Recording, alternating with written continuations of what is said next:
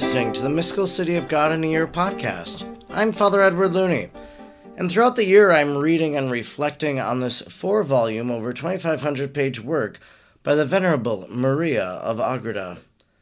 If you would like to discuss today's readings, you can do so over on Facebook at the Mystical City of God in a Year podcast group. Now let us thank God for the life of Venerable Maria. Almighty God, you will that all people know the saving power of Jesus' name. Throughout time, you have sent missionaries to your people who have proclaimed the good news. We thank you for sending Sor Maria to the Humano people and planting the seeds of the gospel in their heart and in our land. She taught them the good news and prepared them for baptism.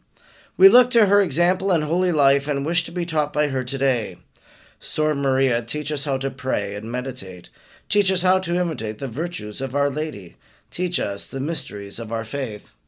Almighty God, stir aflame in our hearts the same missionary fervor of Sor Maria, so we may be as emboldened as she was to proclaim the gospel of our Lord Jesus Christ, who lives and reigns with you in the unity of the Holy Spirit, God, forever and ever. Amen. Today is day number 137, and we are reading from Volume 2, Book 4, Chapter 1, paragraphs 381 to 387. 381. All that passed in the heart of Saint Joseph was known to the Princess of Heaven, who penetrated into its interior by the light of her divine science. Although her soul was full of tenderness and compassion for the sufferings of her spouse, she said not a word in the matter, but she continued to serve him with all devotion and solicitude. The man of God watched her with outward demonstration, yet with a greater anxiety than that of any man that ever lived.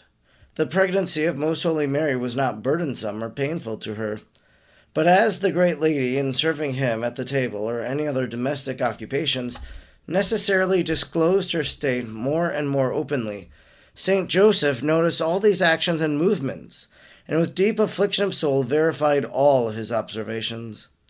Notwithstanding his being a just man, he permitted himself to be respected and served by the Most Holy Virgin after their espousal, claiming in all things the position of head and husband in the family, though with rare humility and prudence.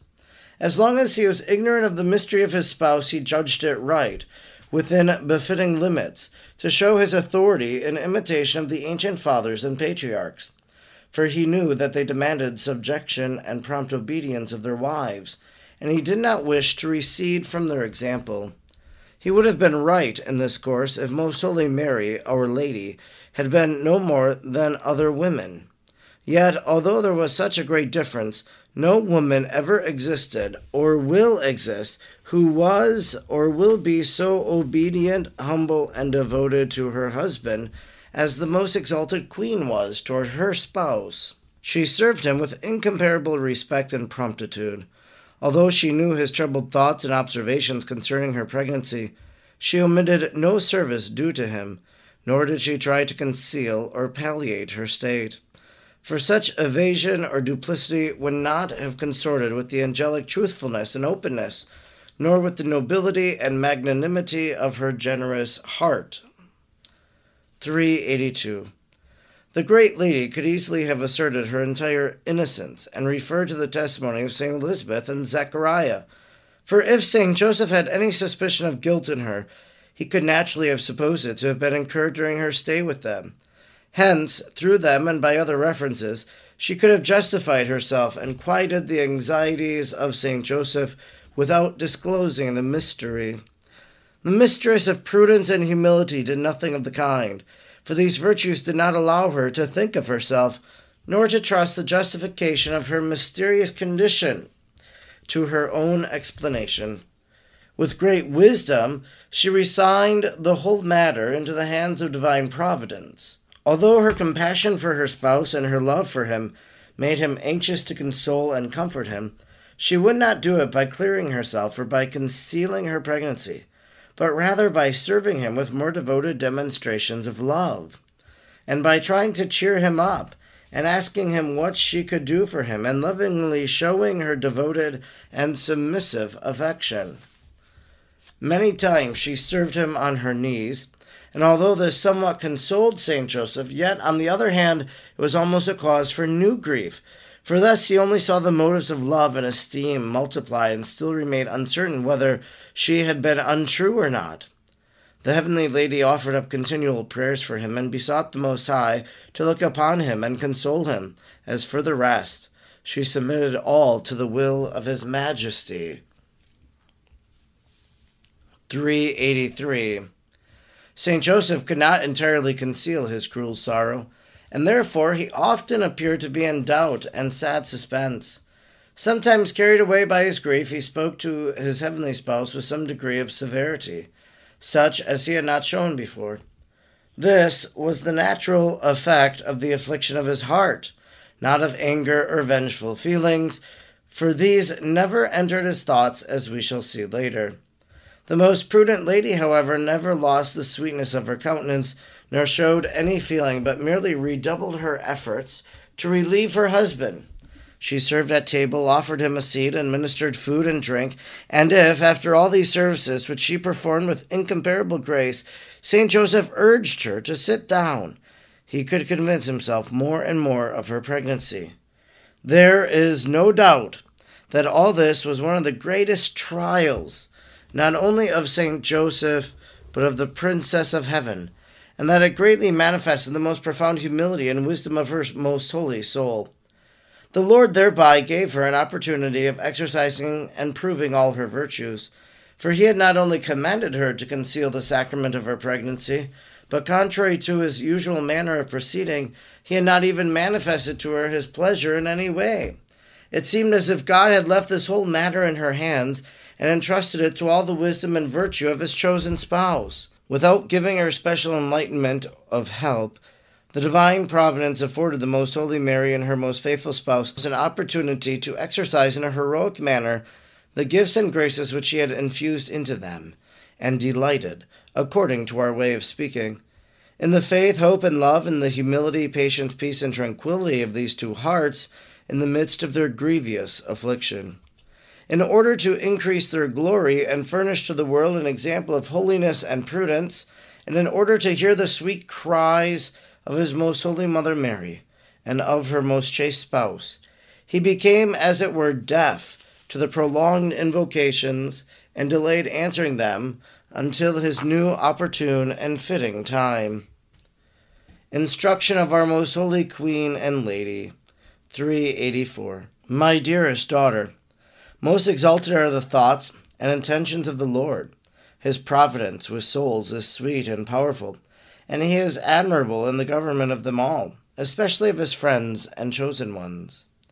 If mortals would strive to know the loving care for their direction and advancement, as shown by the Father of Mercies, Matthew 6:5, they would be relieved and would not be involved in such irksome, useless, and dangerous anxieties, living in perpetual toils and vain trust in the help of creatures, for they would resign themselves without hesitation to the infinite wisdom and love, which, with paternal sweetness and gentleness, would watch over all their thoughts, words, and actions in all things necessary for them.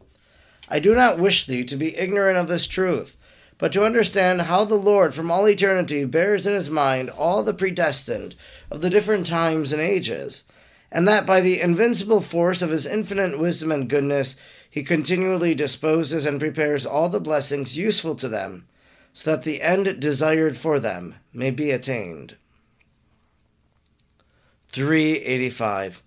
Hence, it is very important for the rational creature to allow itself to be led by the hand of the Lord, and to leave all to the divine disposition. For mortal men are ignorant of their ways and of the goal to which they lead. In their ignorance they should not presume to choose, lest they make themselves guilty of great temerity, and incur the danger of damnation. But if they resign themselves with all their heart to the divine providence of God, acknowledging him as their Father and themselves as his children and creatures, his majesty will constitute himself as the protector, helper, and director, and he will assume these offices with such love that he wishes to call heaven and earth to witness how much he considers it his affair to govern his own, and direct those who trust and resign themselves into his hands. If God were capable of grief or of jealousy like men, it would be aroused in him at seeing creatures, claiming a part in the providing for the welfare of souls, and that souls should seek to supply their necessities from other quarters, independently of him. Wisdom 12:13. Mortals would not be so ignorant of this truth that they would study what happens between a father and his children, a husband and his wife, one friend and another, a prince and his well-loved and honored subject. All that these do is nothing in comparison with the love which God had for his children, and that which he can and will do for them. 386.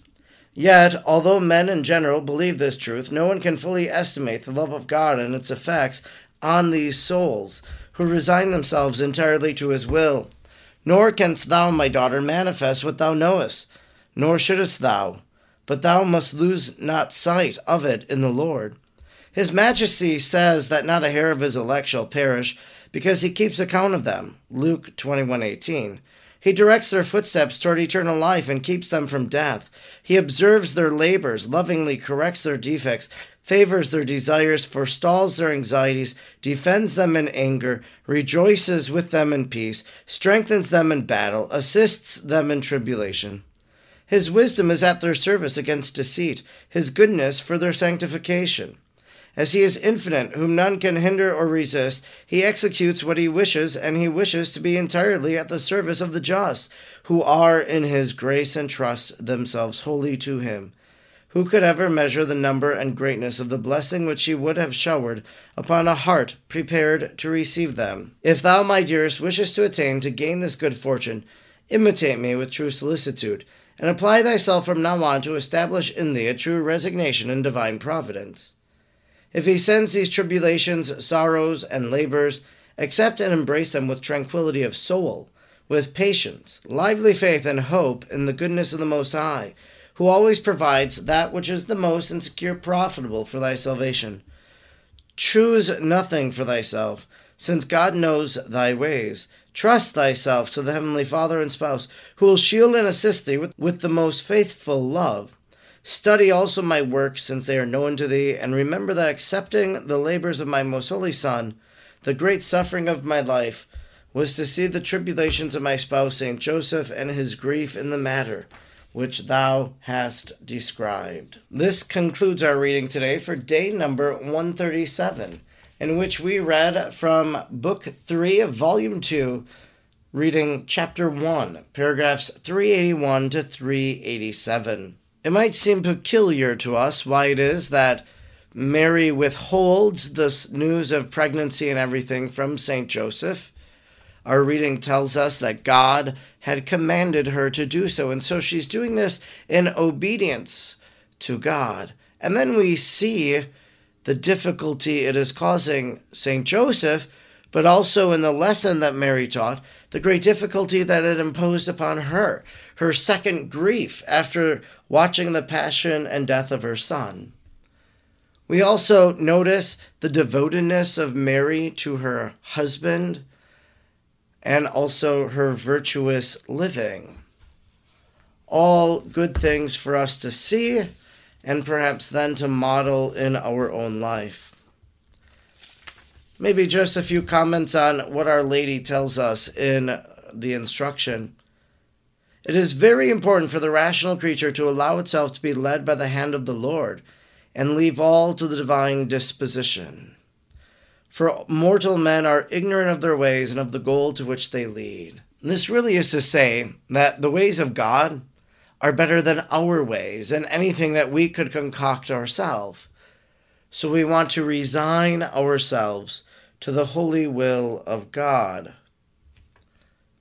Yet, although men in general believe this truth, no one can fully estimate the love of God and its effects on those souls who resign themselves entirely to his will.